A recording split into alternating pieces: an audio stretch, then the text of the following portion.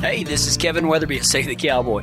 I want you to toe that stirrup, throw a leg over the cantle, take a deep seat, and pull your hat down tight. I ain't gonna tolerate no whining or griping, so let's all strike a long trot down that narrow trail and learn how to ride with God. Come on! What you waiting on? Let's go. Years ago, I was breaking horses with one of my mentors, Ralph, and I had a colt that was kind of getting barn sour, and where I was riding was, it wasn't a big pasture that I would ride in, but every time I would come around towards the house, he would pay attention to thinking that we were done, and, I kind of started making circles, so Ralph told me one day, he's like, why don't you go out to the road and just long trot him a couple of miles down the road, turn around, come back, and, he'll see the house, and then you pass the house by. And, just keep doing that till he quits paying attention to the house. So I'm like, okay, I can do that. So anyway, I knew that there was a wire gate that was down there by the cattle guard. So, I kind of warmed this colt up, and he was going along good. He rode fine, just kind of started getting a little barn sour. So anyway, I rode to this gate, and I got off, and, it was the little tie wire that goes around that holds the gate up. Man, it was just like held up by just like a sliver. And so as soon as I hit that wire, it popped off and sounded like a gunshot and spooked my horse. And anyway, I opened it up and had to get all the tumbleweeds out because nobody had been through it in a long time. So anyway, I got the colt through it and everything. And I went to put it back, and, I could get it about this close, and it needed to be about this close. And I was like, as Ty said this morning, that one wire was holding up, 4 miles of fence. And so anyway, I try, if you've never tried to shut a wire gate before, please come out. We will show you how it's done. We've got some Ben Stiegelmeyer gates that after he put some gates in, me and Ty both couldn't close them together. and here I was by myself. So, you try the shoulder method. You put the gate right here on your shoulder, and you wrap your arms around, and you pull it, and you try to get the deal, over it. And if you usually succeed, you can always tell a cowboy because he's got torn shirts right here. Some of y'all know what I'm talking about because you'll catch your shirt and it'll rip. But yeah, and your skin. And so anyway, I tried the shoulder method, and I mean, they're just it wasn't gonna work. So anyway, I decided to do something that makes every rancher cringe, but every rancher's done it, where you undo the tie wire and make it longer and just hope a calf doesn't get through. But this was stapled, and it wasn't just regular baling wire that was holding up these 4 miles of fence. It's what I like to call Gary Lauer wire. Yeah, Meg knows what this is. It's just a little bit smaller diameter than a T-post. It's like a 5/16 welding rod without the flux on it. You couldn't bend it or anything. And so I knew another trick, and you can put a tie string around it and stick a stick in your tie string and just go to twirling it where it brings it up. But I didn't have any tie strings on it. So then I resorted to the last method, and that's kick and cuss it. And it usually doesn't work. It usually makes things worse because your colt starts thinking that it's in trouble and pulls away from you. And so anyway, I was out of options, but I had to get it closed somehow. And so I sat there and I looked at it and I looked at it and I looked at it, and then I thought, why am I working so hard? So I took my rope off my saddle and I put the rope around both sides where it came, and then the loop, was right here, and then it kind of came back towards the horse. And I just, I tie on, so I just backed my colt up, and I pulled up 4 miles of fence, and, it wasn't nothing to that colt. He backed up. It took a little while, but he finally got the hang of it, because about the time I'd get it done, I'd try to run back and do it, and he would step forward thinking he was supposed to follow me. So it took a little while, but I was able to get it back on. I used a strength that had been available to me the whole time. I wasted a lot of energy, mental, physical when I could have been done in 30 seconds. We all have a strength that is available to us, but we seldom use it. In Ephesians chapter 3, verse 16, the Apostle Paul says, I pray that from his glorious, unlimited resources. And that's what I've titled this sermon, is called Unlimited, because, that there's very little in our lives that is unlimited. But God, in his infinite wisdom, his infinite glory, his majesticness, his righteousness, God doing something for us, giving something to us, doesn't deplete anything from God. Okay? I mean, I love the movie The Shack. And if you've never seen it, it's not, I'm not saying that it's, the gospel or anything. It's just a book that a guy wrote for his grandkids to try to understand God a little better. And the main character sitting there talking to God, and the character says, are you even doing anything? And in the movie, God is portrayed as a woman named Papa. And she looks at him and goes, oh, you have no idea what I'm doing right now. And that's my favorite line out of the whole movie, because God is constantly doing stuff, but all the stuff he does takes nothing away from him. God giving you the strength to do something takes nothing away from him. It is literally unlimited, and that's what Paul is talking about right here. He said, I pray that from his glorious, unlimited resources, he will empower you with inner strength through the Spirit. That he will empower you. Meaning it's not your power. It's his power that he's given you. Not unlike that horse. I mean, that horse has, compared to my strength, that horse has nearly unlimited strength in comparison. And compared to God, that horse has nothing. But God wants to empower us with an inner strength through his Spirit. So before we get into what this inner strength is, we have to understand a few things. That inner spiritual strength is a fundamental work of God from his Spirit to our spirit. Okay? It's nothing that originates in us. It's something that we do not have that God gives us. The inner strength that Paul is talking about right here is not self-discipline, okay? Now there is a strength that comes from self-discipline, but that's a strength that we have, that we develop. We're not talking about self-discipline.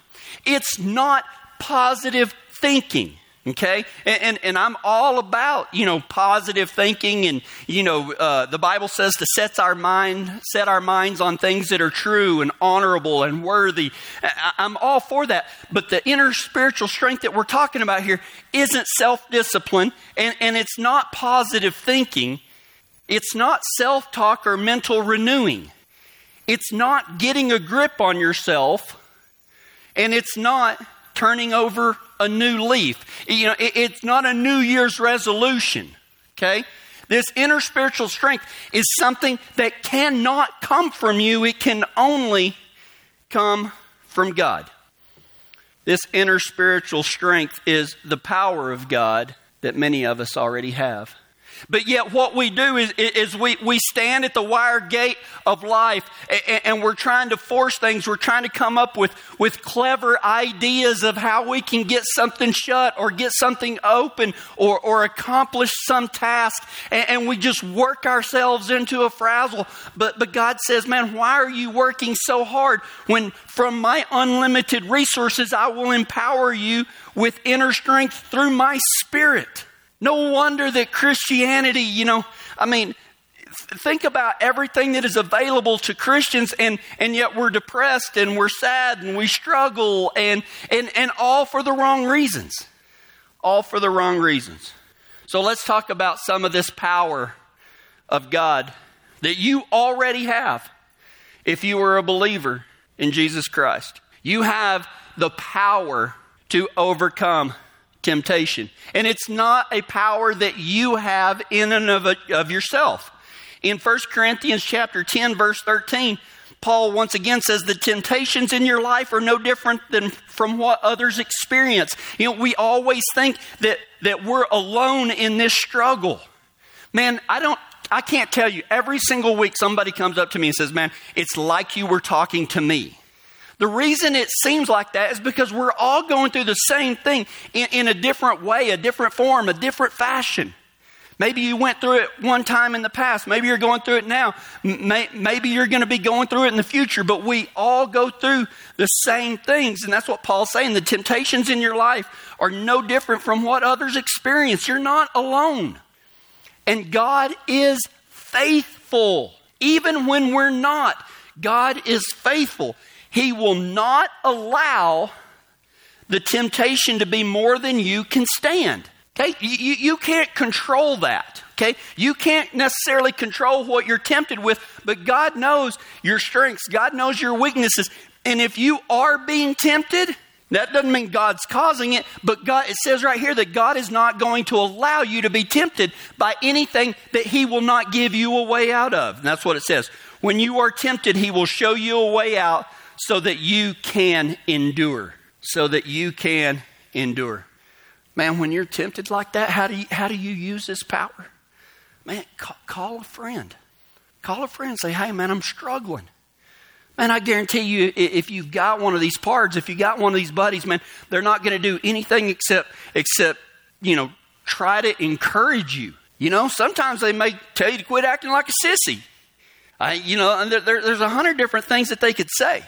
But if you're feeling tempted, one of the ways God is He brings us Christian brothers and sisters, pards, to help us in this because we are not alone. Let God work through somebody. If you're having trouble overcoming a temptation, man, call a friend. Say, hey, man, I'm struggling. Another way that you can use this power is just to run away. Run away. I mean, you think about the story of, oh my gosh, I just drew a blank. Joseph, thank you. Thank you. That's pretty good. That was pretty good. He's been here a while.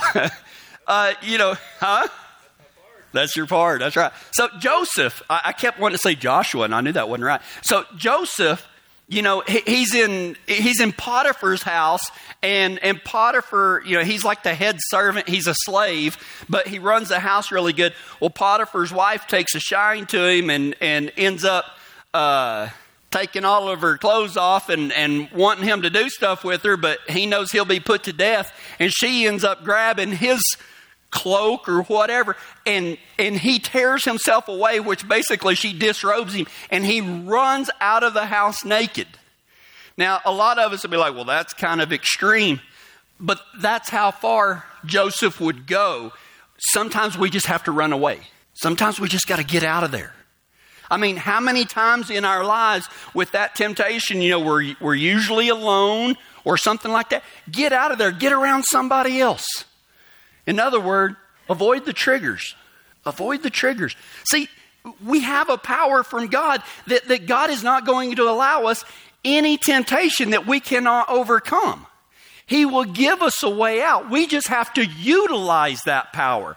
Man, anytime there's temptation, there's an open door for us to leave there so that we can endure. But too often, man, we just succumb to it. We just think it's hopeless, that I can't quit doing this. I can't stop thinking like this, whatever the case may be. But God always gives us a way out. The second thing, the second power of God that you already have at your disposal is to live joyfully. Live joyfully. In Romans chapter 12, verse 12, the Apostle Paul says, rejoice in our confident hope. Be patient in trouble and keep on praying. Romans 12:12. Rejoice in our confident hope. Be patient in trouble and keep on praying. You want to know how to live joyfully? Have hope. Have hope. And that doesn't mean that everything is going to go easy or everything is going to go smooth, because most of the time it's not. But we can remain joyful because we know that as believers, in the end, everything will be okay. No matter what. The Bible says, man, don't worry about somebody that can kill your body. Worry about the one that has power over your soul. And God has made promise after promise after promise after promise after promise that those who put their faith in Jesus Christ are already victorious, not because of something we did, but because of something He did. And we'll talk more about that in a minute. If you want to learn to live joyfully, you have to have hope. Have hope. Don't succumb to that despair. When Jesus says it is finished, that means that He gave us everything that we need by His accomplishment on the cross. He did for us what we couldn't do for ourselves, and that's how the Holy Spirit comes and gives us that inner strength. Strength that you have. You've got it, man. You've got it standing right there, and you can't get the gate closed because you're depending upon yourself instead of using what is already given to you. You have to be patient during times of trouble. And I know some of you, a lot of you is going through a hard time right now. Be patient and have hope. Be patient and have hope. And that leads to the third thing of living joyfully. To use that power, you got to keep on keeping on. Keep praying. Keep praying. Don't give up. Don't give up. So you have the power to overcome temptation. You have the power standing right beside you. Better yet, living inside of you to overcome temptation, to live joyfully. You even have the power. It's not yours in of yourself. It comes from God's unlimited resources to move mountains. To move mountains. In Matthew chapter 17, verse 20, I didn't say it, Jesus did. He said, you don't have enough faith.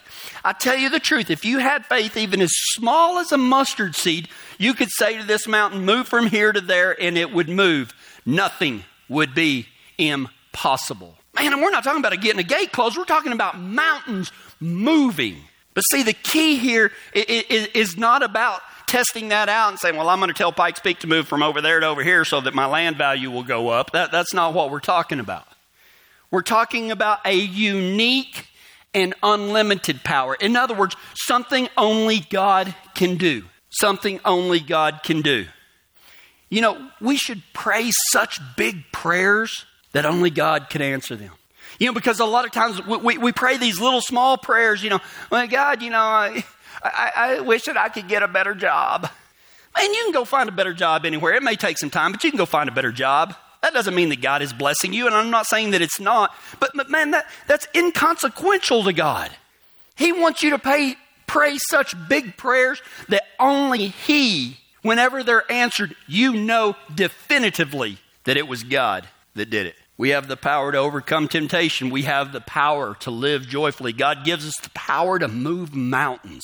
God has even given us the power to defeat death. In John 3:16, not Ephesians 3:16, John 3:16.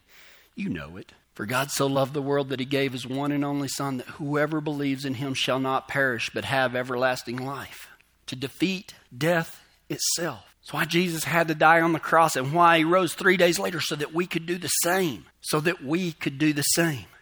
You know, the Bible says that the wages of sin is death.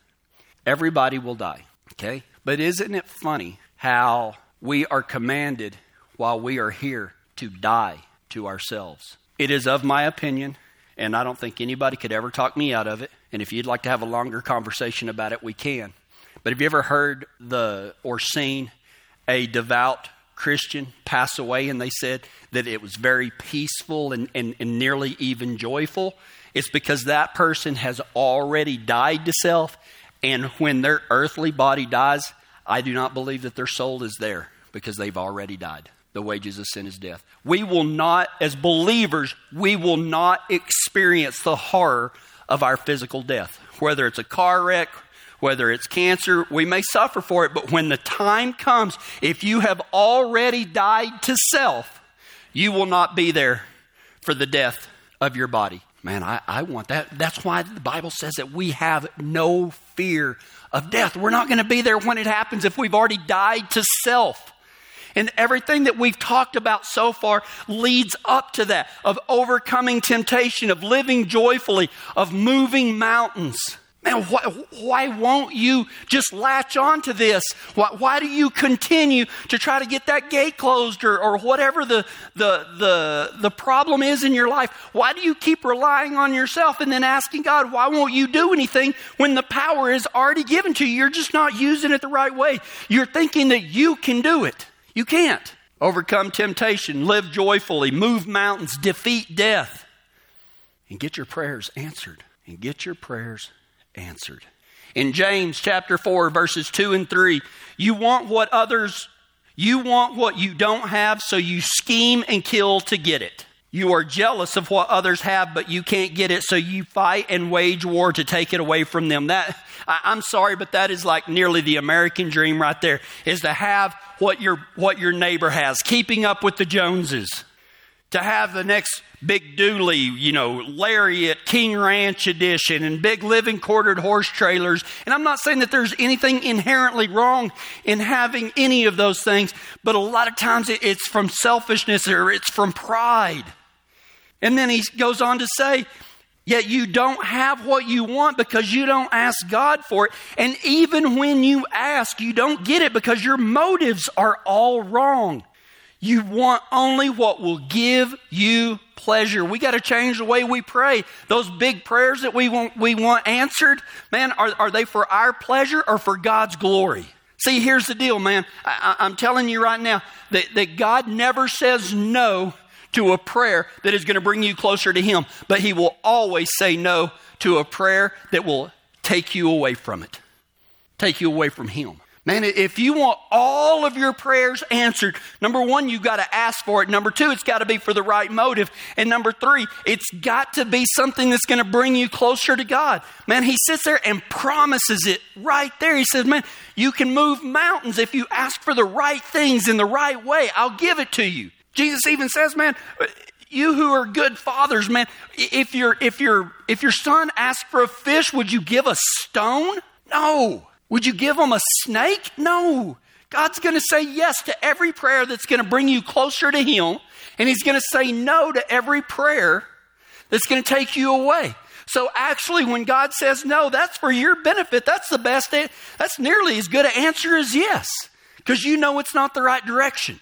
We have the power to overcome temptation, live joyfully, move mountains, defeat death, have our prayers answered, all of them, when they're asked with the right motive and for something that will bring us closer to God. And we have the power to be victorious in every situation. To be victorious in every situation. In 1 Corinthians 15:57, but thank God, He gives us victory over sin and death through our Lord Jesus Christ. Man, He ran the race for you. He defeated death for you. You can't do it on your own.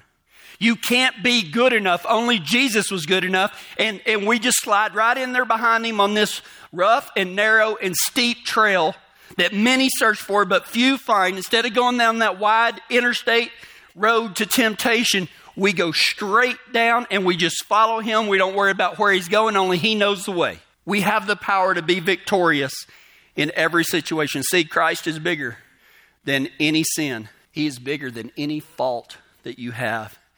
And His power is much greater than your weakness. As a matter of fact, His power is made perfect in your weakness. Victory is guaranteed for those who believe in Christ Jesus. When we were first moving to Colorado, we didn't even know what Save the Cowboy was. I just followed a call to come up here, literally a phone call. And I won't get into that long story again, but I'm sure when y'all stick around, you'll hear it again eventually. But my wife started looking at property, and I mean, there's no way we could come up here and start a ministry and afford anything around here. And so we started praying about it, and finally the guy that had called me and wanted me to start a church said, "Are you even thinking about coming up here?" And I said, I would follow God wherever, but I can't afford anything. I might lose both jobs and starting a ministry and, all this. I mean, I got to feed my family and I can't afford anything up there. And he said, well, that's why I called. I had a buddy that wants to rent his house out to a nice family. Do you want to come look at it? So I said, yes. So we drove up here from Caynosa, Texas, and we went out down Comanche Creek Road and turned right onto 150, and we went down there, and then we went up on a hill right there overlooking the Bijou, and I walked through this archway with a big wooden beam on it, and there's a bricked courtyard, and I mean, it was Spanish style, beautiful. And I asked the guys, like, well, how much do you want for this? Because I thought he's going to want, $2,000 a month for this. And he goes, well, I need about $800 a month. Is that going to be okay? And I said, well, yeah, I think that'll be okay. I mean, I can start Colts for $800 a month, right? So whenever this happened, I turned around to ask my wife what she thought of the place, because we were walking around looking at the view. The view was just amazing. Big pine trees and courtyard. And man, it was just so awesome. Fireplace. I turned around to ask her what she thought of it, and she was shaking her head no and crying. That girl don't cry. If you come back next week, I'll tell you why. She was crying. Let's go to God in prayer. Father, you are the creator of all things and the only one deserving of all glory and honor. Your magnificence shines into dark hearts to break the chains of sin and bondage. God, I ask that we receive the strength that you promised for us and others that call on you as Lord and Savior. Father, I ask you to grow every person listening and make them strong. And it's in Jesus' name I pray.